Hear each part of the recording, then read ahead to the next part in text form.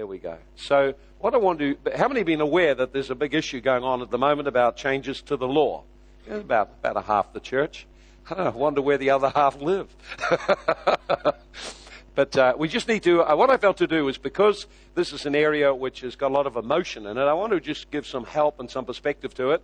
So I want to talk about this whole issue of the smacking issue, or whether to smack or not to smack, but it's a lot deeper than that. And what I know will happen is a lot of people get a lot of emotions, and they'll jump up and down, and they say all kinds of things, and then key issues will be lost in the middle of it. So what I want to do is I want to just look at what's about to happen, how it affects us, and then I want to just talk with you just and get some biblical perspective. Because if we don't come from a Bible framework, basically the framework you come from and your thinking is, well, a couple of whacks didn't do me any harm, so I would do my kids any harm. See? Now, most people, that's how they think. But this is not what the issue is really about what did you harm or didn't do you harm. From a Christian perspective, we need to understand what God says. If you don't know what God says, then, well, you'll have your opinions. And the question is whether you want to run your life out of opinions or whether we want to run our life out of revelation, what God says. And what I tend to find is Christians have a heap of opinions. So if their parents didn't smack, well, they say, well, you don't need that. You know, you can be a great person without that. Their parents did smack. They say, it never hurt me. And so there's all these kind of opinions. But what is seldom brought to light is what does God have to say about this matter? The Bible has a lot of things to say about it. And I found generally Christians tend to get very emotional, so that some will jump up and down about the law change and miss the point completely. And so what I want to do is to help just get some perspective on it, and we'll look at some things. So let's first of all look at Romans chapter 13, and just so we get a little bit of overall perspective. And in verse 1 through to the first 3 or 4 verses, and it says, now let every soul be subject to governing authorities, for there is no authority except of God, and the authorities that exist have been appointed or are appointed by God. So whoever resists the authority resists what God has ordered. And those who resist then will bring judgment upon themselves. For rulers or authorities are not a terror to good works, but to evil. Do you want to be unafraid of authority? Do what's good, and you will have praise from the same. Now look at this statement. For he is God's minister to you for good. That's a hard one to swallow, but it is true. He is God's minister to you for good. But if you do evil, be afraid, for he does not bear the sword in vain. Hello, dear. How are you? It's lovely to have you at church, but I'd like you just to go back over there, just in that area over there, and sit just over there. Someone who bought it, I'd like to just help her to just sit over there so it's not a distraction to everyone who's here. Okay? There we go. Thank you. All right then, so let's read on now. For he is God's minister to you for good. If you do evil, be afraid, for he does not bear the sword in vain. He is God's minister. Notice how this minister, authorities are God's minister. And that's mentioned about 3 times. It's hard to think, so you think of a minister, you think immediately someone up on a stage, a preacher or something. What's hard for us to understand is that God has got many ministers. When you meet a policeman, he's God's minister. So that's a hard one to swallow. Unless you understand how God has ordered things and set things up and what he requires of us. Okay? So that's what we want the bigger picture. So one of the things is that God has a role for government. The government's role is basically stewardship and protection of the people and the nation. So one of the major mandates of government is that they should protect the nation. And one of the things that happens in a nation is when the character of a nation decreases, when the character of a nation, character is connected to our ability to be responsible people. When our ability to be responsible decreases, we become irresponsible, our character declines, inevitably the government will bring in more rules and regulations. It's just a matter of how it works. See? For example, the ability to have freedom depends on you being responsible. So if you're irresponsible enough, eventually you lose your freedoms. And if you're really irresponsible, then they put you in jail, and then you don't even have the freedom to turn your light on and off, eat when you want, come in and go out. Someone does it all for you. Irresponsibility leads to loss of freedom. Responsibility leads to increasing freedom. This is just a principle. And so when a nation goes into spiritual decline and their personal character declines and they just want to do what they want to do, inevitably the nation becomes more irresponsible, and then government brings in laws. And so we should not be up in arms and jumping up and down about government invading the home. You have to see there's a bigger picture here. And I want to show you how to fit within the bigger picture and to have a good perspective on it all. Otherwise, you'll be jumping up and down and at times may even look a bit silly about it. New Zealand has an appalling record in the area of abuse of children. In terms of the United Nations hit list, we're near the bottom for the area of welfare and safety of children. In other words, there's more risk to people or children in New Zealand of abuse and violence than there is in many nations of the world. That is appalling. Yeah, we say we're a free nation, great nation, beautiful nation to come, and yet you read the stories of children being beaten, being abused, and being violently put to death, the most horrendous stories. This does not happen all over the world. And so from the United Nations list of Western countries particularly, we are well down in terms of care of children. It's an embarrassment to the nation and an indication of the decline of the nation.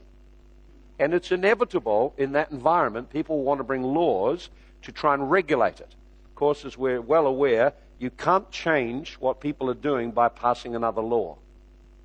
And as we'll see, the proposal that's there at the moment is to repeal Section 59 of the Crimes Act. And it says something like this: every person in a place of a parent of a child is justified in using force by way of correction towards that child if the force used is reasonable in the circumstances.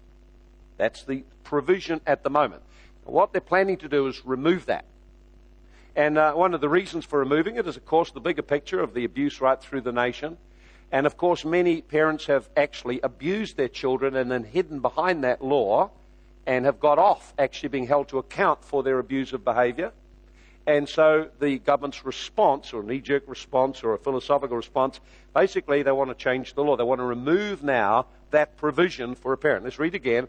Every person in place of a parent of a child, that's the parents, are justified in using force by way of correction towards the child. In other words, it's saying you can use physical force to correct a child, provided the force is reasonable. Now, what they're doing is taking all that away. And, of course, there's going to be a lot of dilemmas. The proposals won't change this, but what they will do will mean that good parents will then be turned into criminals by the use of force against their children in any kind of way. This is huge implications. And I have looked up some of the articles that have been written about it, and the proposed change won't solve the problem. What it'll mean is that if you as a parent want to spank your child, any neighbor who notices, any teacher who notices or hears about it, if your child reports to anyone, the police will be required to investigate. And the result of that is they will be required by law to act if a complaint is made. Now, you can understand the tremendous distrust this will produce in our society. It's very, very bad. And the law won't stop those who are doing this.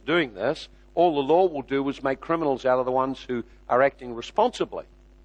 And this is where a huge issue is. Now, of course, it will place the child in the same position as an adult. And this is the bit I want you to understand.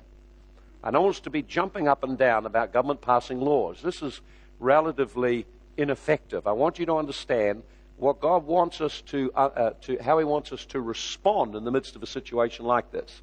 Otherwise, you'll be the smacking group, the non-smacking group. Everyone will argue, come up with their experts and whatever, and they do all this kind of arguing. We do a survey. No one wants the law changed. The government changes the law. We know how it goes. And we've seen it already on a number of times, that the government actually has its own philosophy. I've got it. They have their philosophical base. They have their own philosophy. They have a belief system upon which they make laws. Now, this is the bit that I want to get you to. Is I want you to understand why it is a Christian believes certain things and what the issues are for a Christian. Because you'll jump up and down about someone taking away your rights when God is more interested in you accepting your responsibilities. So what people will tend to do is jump up and down about invasion of their home and their rights by the government and the rights to do this, and they get all angry about my rights being taken away.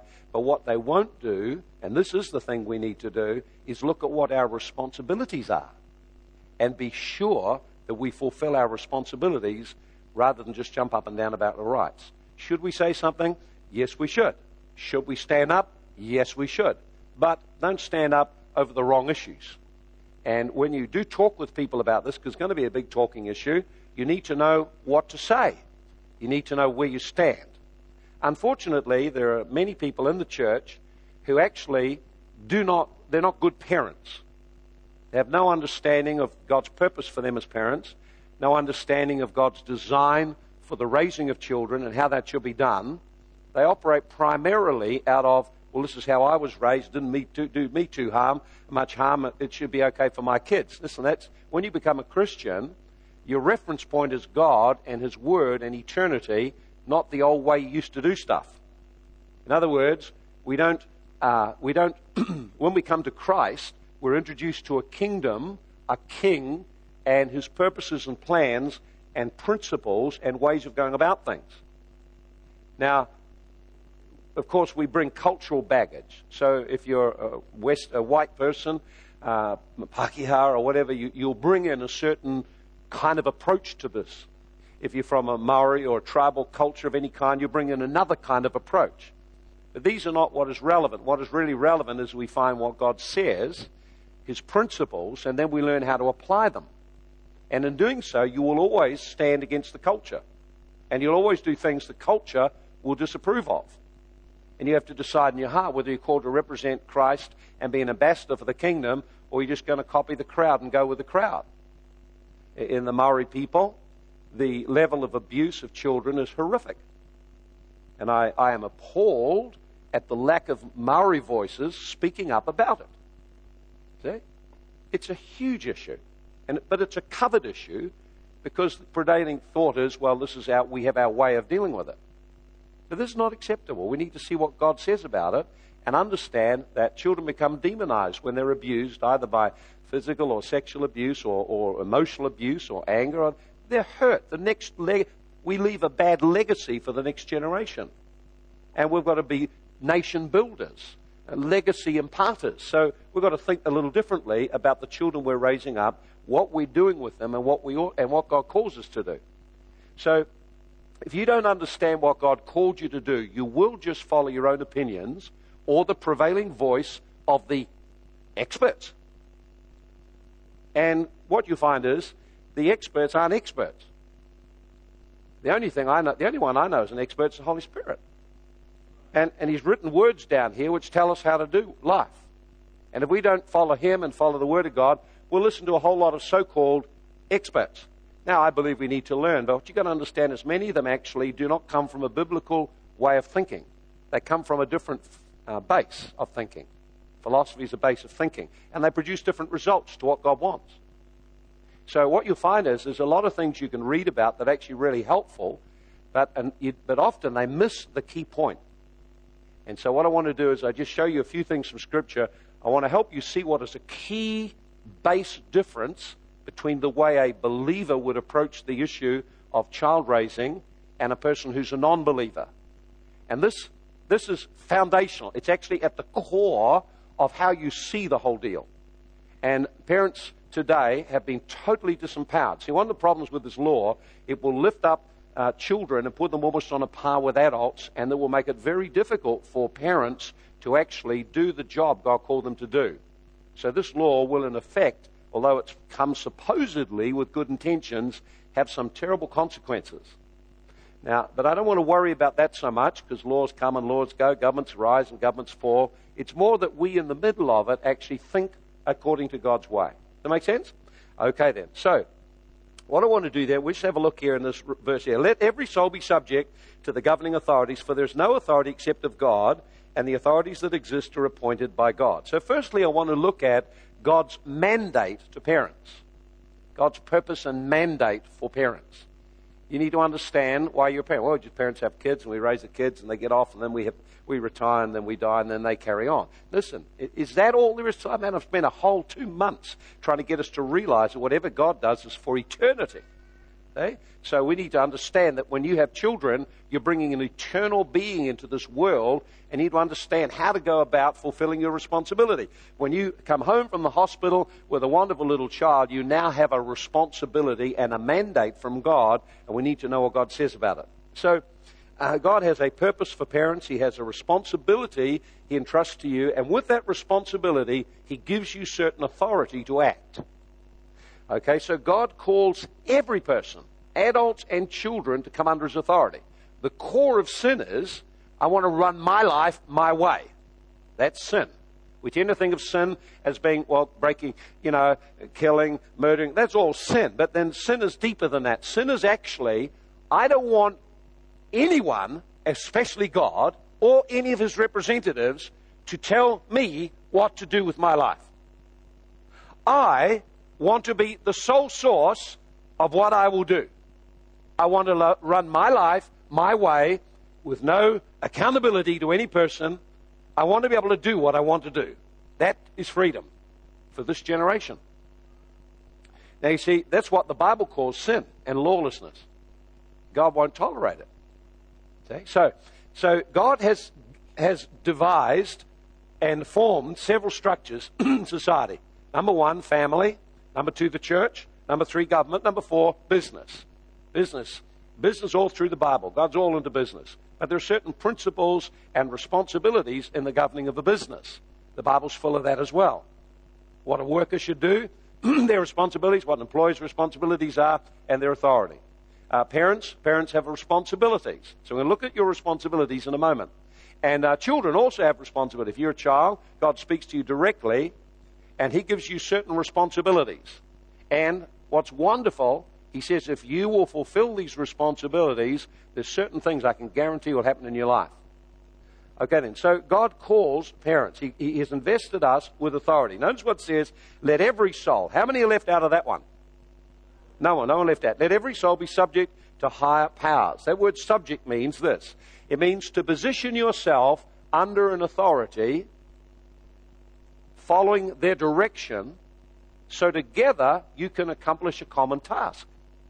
It's to place yourself under someone God's put over you with a view to cooperating and getting a task done. So when the Bible tells children to be subject to their parents, it's saying put yourself voluntarily under their leadership because they have a task, they have something God's given them to do, and it can only take place if you will respond to their leadership in your life.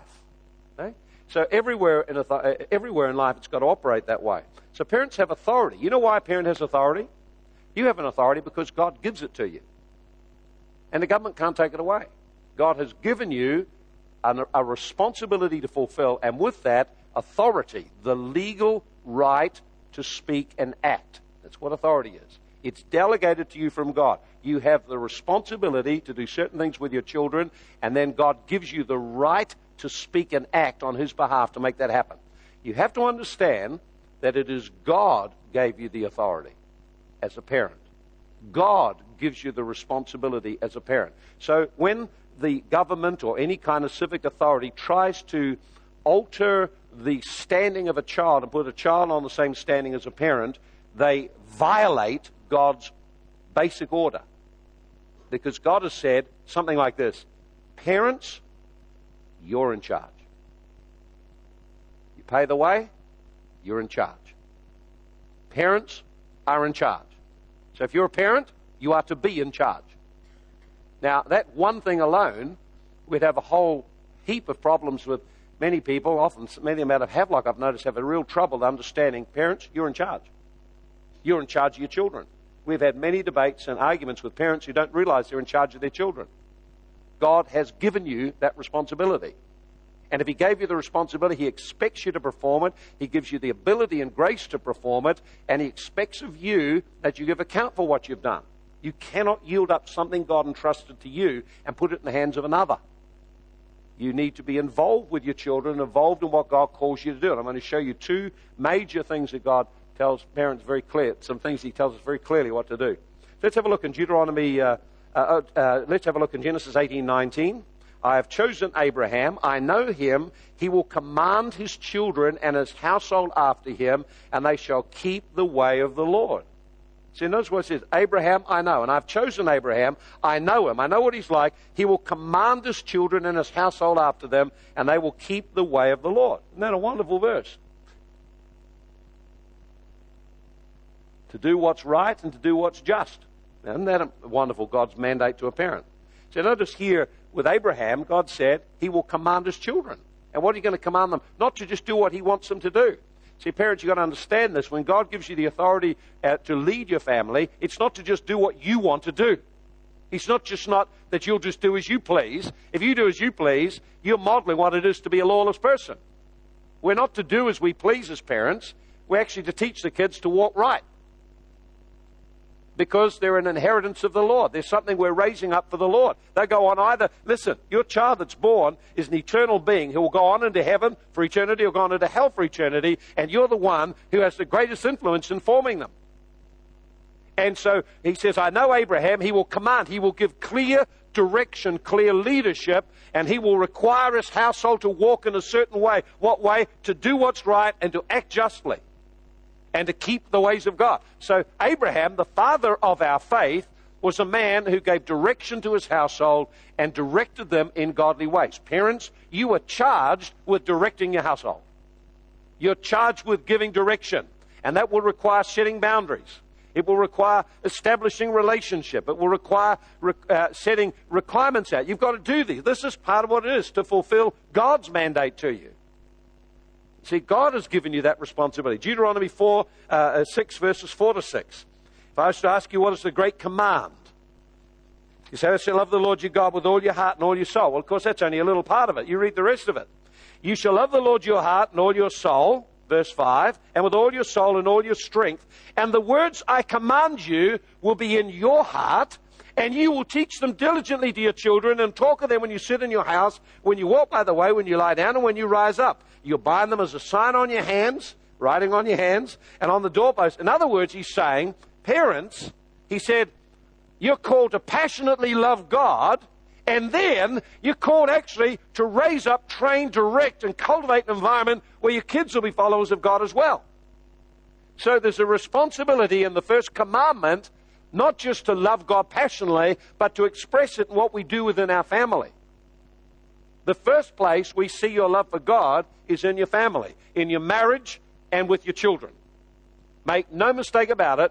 You may be very good in business or very good in ministry or very good at this or that, but if you're failing at home, you're failing your primary mandate. The primary mandate. The first one. In the marriage and in the family. You have a mandate from God. You have a responsibility from God, something you're expected to fulfill. And you need to know what it is and understand how to do it, so no government regulation rule changes or swerves you from what you ought to do.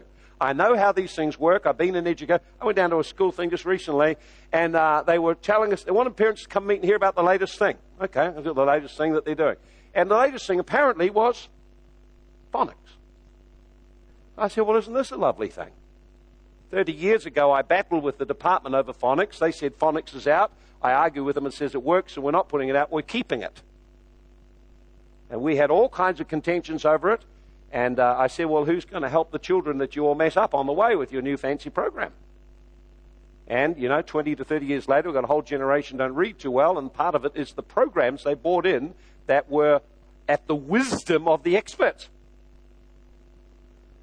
And I almost put my hand up and said, this new program was a proven program 20 to 30 years ago. It was taken out by experts, and you're bringing it back in. Here's my question. Who will put their hand up and say we were wrong? I have no confidence in the experts, confidence in the Word of God. You've got to think that way. You're a Christian. You think your orientation is how God says it to be. Okay then, so keep going. Then we read, so notice here the responsibility. Now look at this in Ephesians 6 verse 4. Ephesians 6 and verse 4. Fathers. Now does this mean mothers not included? No, fathers. God speaks to fathers because he puts the responsibility right at the top. Fathers called to be the head of the home, head of the wife, and as a partner they work together, and part of the responsibility of husband and wife, of course, is to raise their children. You can't raise your children right unless you're in agreement and cultivate your marriage relationship where it overflows to raise the children right. If you don't cultivate your marriage, then you don't bear a witness that God's ways work. You're actually a living excuse for sin. Don't be surprised if your kids rebel. Okay, notice what it says here, verse 4. You fathers. Okay then, you fathers, now mothers, you can listen in with this, but realize the mandate's given to dad, and you share the mandate together because God brought the woman to work with the man as a partner in life for him. So fathers, do not provoke your children to wrath. Don't get them angry. Well, I won't go down all the reasons you get them angry, but one of the way you get them angry is you lash out at them, or you try to discipline them with anger and frustration, or you're not there, you're too busy in your work, or you're inconsistent in what you do, or you don't explain and talk and enter their heart. These are all the ways to get kids really, really angry. Smacking can get kids really angry if there's no heart connection and consistent principles of why you're doing this and what it's designed to do. So you have to actually have an explanation. You have to actually have a relationship. So it says, fathers, do not get your kids mad at you or angry or upset and frustrated. Now, one of the problems I've had in teaching is the numbers of young people that are angry. And they're angry because of the way parents are wrongly parenting them. And so we've got to learn what to do. So notice now it tells us what to do. So it tells us, don't do that. Don't get them mad. Don't get them all angry. Well, they will get angry sometimes when you cross their way. But he's not talking about that here. Bring them up in the training and admonition of the Lord. Or bring them up. In other words, it says, you must give direction, dads. You are responsible in the home to give leadership to your family. To train them. That's to prepare them for something in life. And to bring them up in the admonition of the Lord. That means you are warning them, encouraging them, confronting them about God's ways of life. How to succeed in life. Now that's a whole, I could share a lot on it. We'll just keep it at that point. You are called to actually shape and form the young life that they might be useful to God. And to do that, there's certain things are right and certain things are wrong, and you've sometimes got to direct them, which is the right way. To do that, you cannot rely on church to do it. How can 1 hour on Sunday cope in any kind of, how could you think 1 hour could possibly in any way override all you did or didn't do through the week? The primary responsibility is the parents. Who is responsible for the parents' education? I challenge you to find anywhere in the Bible it says the government is. Try to find it. But parents, you are responsible for your child's training. That's every aspect. Character, spiritual life, their relational life, their connections, their education, every part of it. You are responsible. You may not do it all, but you are held responsible to bring them up, and not just any education, but you're called to train them and bring them up in how to walk in God's ways. Don't think the kids' church can do it for you. Don't think the youth group can do it for you. They can only provide an environment where there's a corporate thing happening, where kids get shown some things, but you've got to do it. That's why it said, love the Lord passionately, and then talk to your kids daily, on the way, when you go, every situation in life. Some good evangelical families have a little family devotion, all very wonderful, but if you don't talk about life with the kids and show how to connect what they're doing to life, you're missing it. Okay then, so we see there, very good. So, very, very clear. Now notice this, parents have authority. You're acting on behalf of God. God told you to do it. The government didn't tell you to do it. God said do this. You are acting as God's representative. You have to remember that. God has given you instructions what to do. He expects you to represent Him. So if you mess up and the kids get wrong attitudes to you, they get wrong attitudes to God. You affect the whole eternal destiny. You are the first authority people children see in their life, and if they rebel against you, they're rebelling against God. They have no place in heaven. You have to understand that. And if you do not deal with this issue as they're growing, you are preparing them in ungodliness because you're training them one way or another. We are training our children either towards godliness or towards doing their own thing, and they learn, if they fuss enough, they get their way. If they throw up a tantrum, you'll fuss over them and hug them and reward them for their tantrum. Listen, what we're doing is preparing them for an eternity without God. All of us will come before God and give account of our life. If a child is raised and they learn to rebel against authority, they will already be in a place of rebellion against God and walking under influence of demons. One of the things, I've got a couple of messages on how kids get demonized, and the fact that there are examples in the Bible of children who are demonized. But here's the problem. If I teach about that, the dilemma is people think all their problems are demon. The problem is not the demon. The problem is the demon got in because parents didn't provide the nurture, admonition, and warning and encouragement children needed. So God's mandate is so very, very clear. You're a person under authority as well as your child.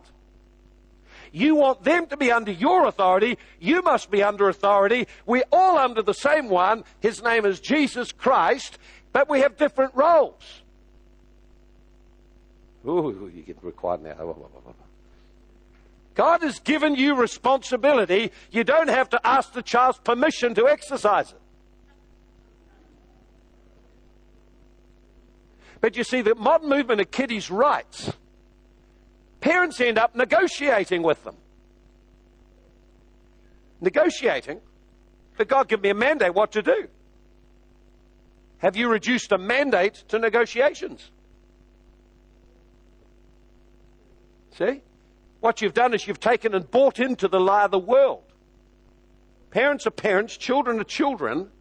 We're all to be under the authority of God, but we have different roles. The parent has one role, the children have different role. The parent's role is to bring them up in the nurture, admonition of the Lord. In Proverbs 22:6, train up a child in the way he should go. Train him up. Now that word train means to narrow the way. Well, dear God, what does that do with the child should try everything? See, the common philosophy is, well, let them try things, you know. This is not God's philosophy. God speaks clearly, narrow the way. Don't give them lots of options. Narrow the way. You've been around. You know some things that work and some things that don't work. They don't have to find that all out the hard way. If you want to grow somewhere, you want to learn from someone who already found out. And so the Bible tells us, narrow their way. See, narrow their way, confine their way a little bit. It means also to rub the palate, give them a taste for what's really good, and they'll love what's good. Get them a taste for the good thing. So parents, it's an area, it takes faith and responsibility and courage to be a great parent. And you're not caught, you don't have to have the kids' agreement about it all. Okay? So you are an agent of God to shape the child's heart, not just to try and control their behavior.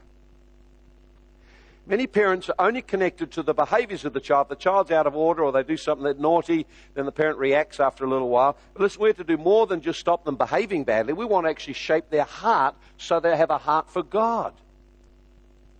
To shape the heart, you've got to communicate. You've got to talk into them. You've got to connect with them. You've got to know what they're thinking, what they're feeling, what they're struggling with. Okay, what does God say to the kids then? Oh, this is really good, see? See, can we get this? Discipline is an issue of honoring God. Discipline and training children is an issue of whether you'll honor God or dishonor Him.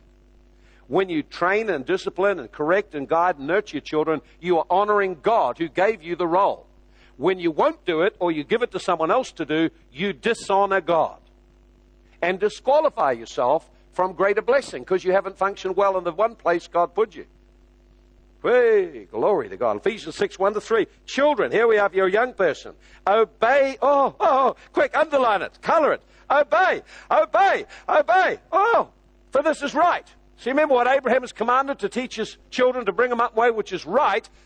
Children obeying their parents is right. Disobeying their parents is wrong. See, and then notice what it says. Children, honor your mother and your father, may go well with you. And you may live long on the earth. Now notice here that there are two things that God wants children to do and to learn. One is obedience and the other is honor or respect.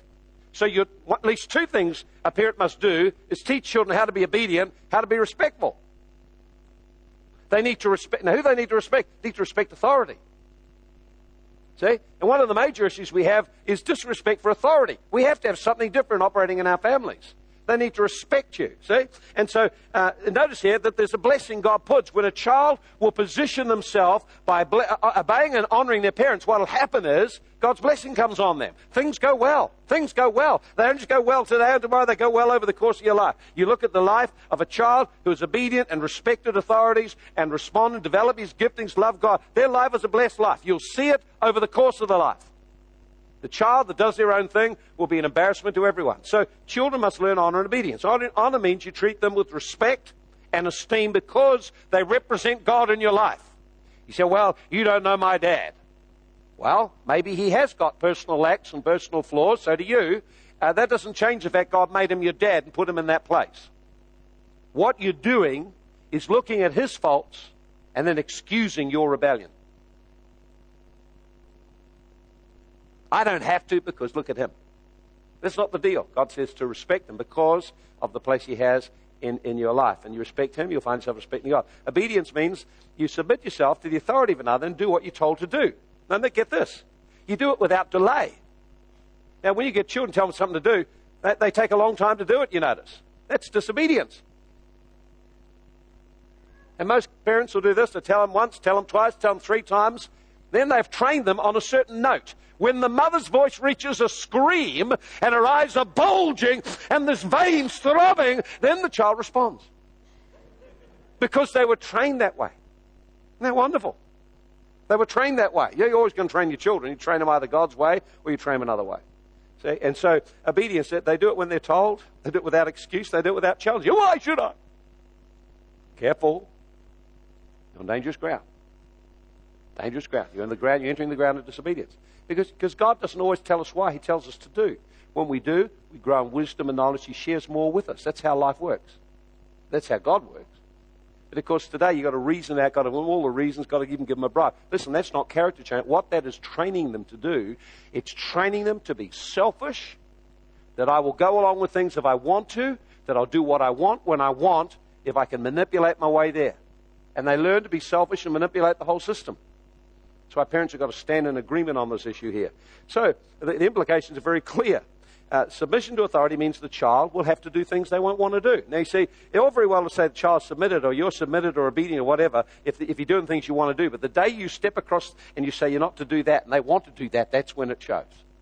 And that's when you have the rebellion against authority. That's when you actually find you're dealing with a challenge. And you have to weigh up the challenges. Now, this is not the place today to talk about how to do that. We've got courses that will help you do that. You know, Kay's got a course. There's courses around that will help you in various ways of handling it. You've got to get the principle right. The core thing, respect and obedience. Now, listen, some of you, when you get out in public, your kids are an embarrassment to you. You bring them here, they're an embarrassment here as well. And there's one simple reason for it. You're irresponsible. Or you just don't know what to do. If you don't know what to do, get into a course and learn what to do. Get someone to help you. But some mums, their kids are disobedient, kids are messy, kids are all over the place. They don't even see it. And when you try to point it out, they get very hurt and angry. Well, they're just as rebellious as the kids. Just as rebellious.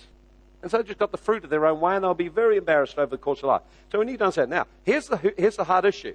In Luke 6 and verse 43, and here's where we come completely different. This is where we part ways with the world. First, we've already started to part ways with how they think anyway. Because they think the kids are the same they're equal to the parents. God says no.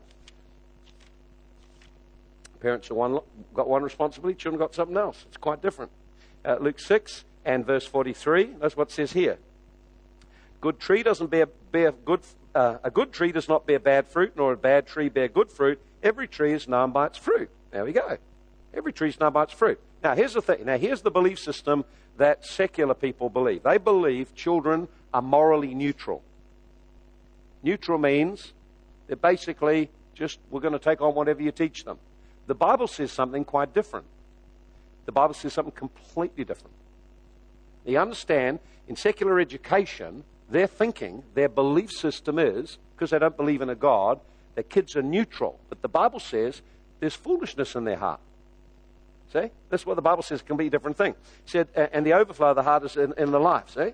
So the Bible says this, in Jeremiah 17:9, the heart is wicked. So children's heart has got wickedness in it. I know, but they look so sweet and so lovely, just lying there. Oh, believe me, selfishness is wrapped up in there. Give the passage of 13 or 14 years and you will see it in its full bloom. Proverbs 22:15, foolishness is bound up in the heart of a child, but the rod of correction will drive it far from it. So what does God's word say is in that sweet little darling you brought into the world? What is in the heart? Foolishness. Yeah, foolishness. Now, what does it mean by foolishness? Well, the Bible says the fool says no to God. The fool won't receive correction. The fool reacts and goes his own way. So what it's saying is this, saying in every child, there is a nature there of sin that'll cause them to want to do their own thing through life and to challenge anyone who tries to stop them. Now, of course, some of them are a little more compliant than others, and some are really out there, strong-willed. You get the whole range of this with kids. And, if you've got lovely, nice, compliant kids, you can't understand these strong-willed kids and the nightmares the parents have trying to train them. But believe me, it's still the same. That little quiet child can be quietly, stubbornly rebellious.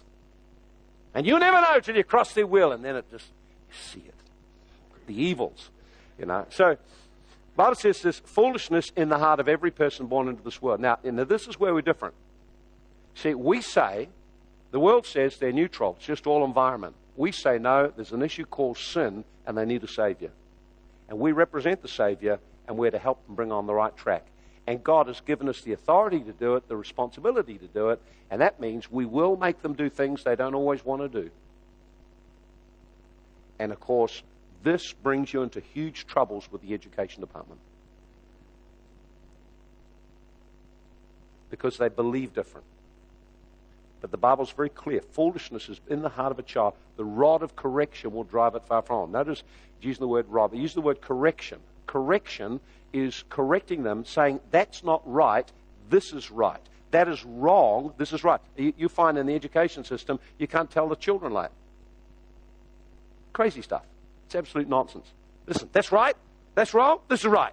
Stop doing wrong. You do wrong, it'll be wrong. Bad choice, got bad consequences. So God always works off choices and consequences, and we have to too.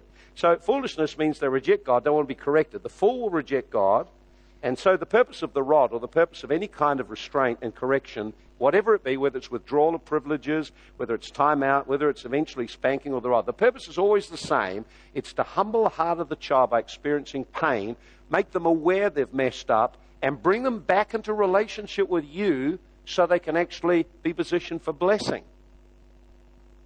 So if you just allow it to go or you don't deal with it. Now, of course, if you just go slapping kids, that's not biblical training. You have to understand, it's not biblical training. It's just you being irritated by the child, wanting to control their behavior by hitting them. That is not biblical training. Biblical training always has a correcting element. You touch the heart. You talk to the... So you get a child yelling. You stop yelling. You're not yelling. You keep yelling. Now listen, that is not biblical training. That's just an angry parent assaulting their child. That's why... and lots of Christians do it. And the government really gets upset about this whole issue right through the nation. Listen, if you're going to smack them at any time, the key thing is you've got to talk into the heart. And they must understand what they did and where they went wrong. You're yelling because you want your own way. You're yelling because you're angry. They need to understand what's in the heart and Jesus' way to deal with the things in the heart. Then they feel some pain. Then they apologize. And then you're reconciled and they can walk in blessing. Works really wonderfully. Now, of course, so what happens is the government or the people proposing the law change are trying to equate abuse with smacking. Now, listen, corporal punishment or the rod is totally different from abuse of children. You do it because you love them, because you're concerned about training them. And so you have to do it consistently for the same kinds of things, defiance of authority, and outright rebellion, and you restrain it for almost all other areas. It should be almost your last resort or used only in the situation where there was outright rebellion against your right to rule. If they rebel against your right to rule, either you subdue the rebellion or your household is now under the control of a witchcraft spirit operating through the child. Because rebellion is as witchcraft. Some homes are full of witchcraft because the kids are out of control. And you go in there, there's no peace. You can't enjoy fellowship with the parents. You can't enjoy anything in the home because that child is out of control and there's another spirit. It's not called the Spirit of God. It's called a spirit of witchcraft operating there, manipulating the whole household with some little child throwing tantrums and stuff. That's what you've got to train out of them. That's what we're required by God. So when I see the kid out of control, and it's like that all the time, I realize I've also got an adult out of control. Oh, but I love them. Listen, if you love them, you'll discipline them. God does love us, and He disciplines us.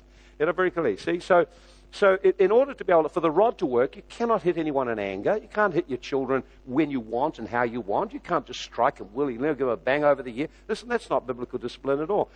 You don't do it for punishment. It's actually all done totally that you might correct a behavior and a heart attitude that are wrong. And God commends us for that. But you've got to do it right. He never endorses us just hitting and slapping kids. Getting the idea? Okay, so the core difference. Now, here's the key issues now.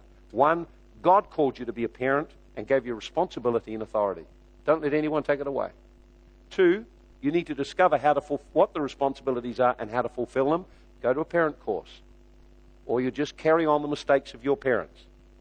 Okay? 3, kids need to realize, young people and young adults, we need to realize the requirement God has of us that we have a submitted heart towards those over us, and we respond with obedience and respect. You need to understand that. We need to understand that if we hit children, hit young people, that is not smacking, that is not biblical correction, that's just frustration acting its way out, and the kids will get angry and upset by that. So what should we do now? Here's the simple thing to finish it. Now, when the government invades the home and takes away a parental right, the first thing you should do is be concerned whether you're fulfilling your parental responsibility. So I think the first thing that would help a lot of Christians right now, instead of jumping up and down about smacking, jump up and down about parents being responsible and understanding their call by God and what they're supposed to do and beginning to accept it and do it. That's the first thing. Second thing is, I think you should raise a voice over the changes, because the changes are not good, and they'll actually penalize and create many problems for parents which are godly and do use some measure of corporal punishment with their kids. 3, I think you need to pursue your parenting skills. You need to learn how to communicate. A lot of parents don't know how to communicate with the heart of a child. See, one of the best things you can teach them how to do is how to express their feelings, what they feel. See, some kids go, like that. You're just trying to shut that down. Actually, they're going through something. You want to find what's in the heart. Teach them there's another way of doing it. You understand? Change the heart. Not just get the behavior so it's nice and you've got a happy home. It's not about you. It's about raising up godly children. Finally, it's your own personal decision what you do about smacking, about corporal punishment. But if you're going to do it the right way, do it in the right attitude. And understand this, if the government passes a law, it's your right as a parent to do it because God said you can. Now, that's a bit of a one, isn't it, eh? But you see, in China, for example, they forbid parents to talk to kids about Christ. So what would you do if you were in that situation? I'd be a lovely, good citizen. Let your kids go to hell. I don't think so. You tell them about Jesus. Now, when you tell your kids about Jesus, you know what will happen in China? If the kids let on that the parents have been talking about Jesus, you'll be arrested, put in jail, and your kids taken off you. Will you still talk to them about Jesus? Well, if you understand that actually it's not all about the kids, it's actually about me fulfilling my responsibility to God, you'll make the stand. And that's where the challenges come, see? If you don't, to have a heart commitment to actually raise our kids so they're great kids for the Lord. They love God, love the house of God, love to serve God, and they've got great character. Eh? Really good, isn't it, eh? So if you're going to disobey, remember, don't have a truculent attitude against authorities. Have a good attitude. We just disagree. Now, the Bible's full of examples of it. Daniel, they said, listen, I know you want us to eat this food. We're not going to eat the food, but can we make some options? Then Peter, they said, look, listen, you can't preach the gospel. He said, listen, we know you said we can't preach the gospel, but God said we're to preach the gospel. We're going to preach the gospel. But if you preach the gospel, you've got to face the consequences. So when they got thrown to jail, beaten up, they just said, praise the Lord. We're counting it honor to suffer for Jesus' sake. So what you do in this area is a personal thing, but I don't think you should make smacking the issue. I think you should make, am I fulfilling my responsibilities as a husband, wife, and parent? Major on the majors. And prepare yourself to be a great parent. Say amen? Amen. Praise the Lord. Come on, let's give a lot of claps, shall we? Thank you, Lord. Father, we just pray for our nation. Father, as it goes through these kinds of turmoils and families are all thinking about all these issues, we pray it'll be a great opportunity for your people to come to another level of responsibility in parenting, another level of skills and ability in connecting with young people and working with them. And we pray, Lord, it'll be a great opportunity. Opportunities open for every person here to speak about these issues and to help parents who are struggling and don't even understand that they've got a responsibility, they've got rights, and they've got an authority God gave them, and that they need to do the right things. Father, I'm asking that a spirit of boldness will come upon your people, Lord, to be able to talk to others about these matters. In Jesus' name. Everyone said? Amen. I was at a function recently. Joe and I went there. Lindley and Mike ran it. They had an opening of their new house, and they had all the tradesmen in. We got a chance to talk to the tradesmen and the lawyers and everyone. I had a great opportunity to talk to one of the lawyers. And here's the thing. He was a good man. He's a family man. But you know what he really couldn't get over? When we started to share some of the things that God had shown us about family and about connecting with your kids and about holding them to account. Things that took us years to learn. He just went away, said, I never heard so many creative ways of handling some things. So we should be creative, not just slappers and bashers of kids. We should have great ways of doing it. We should take on, man, this is a great thing. Great opportunity to let our light shine.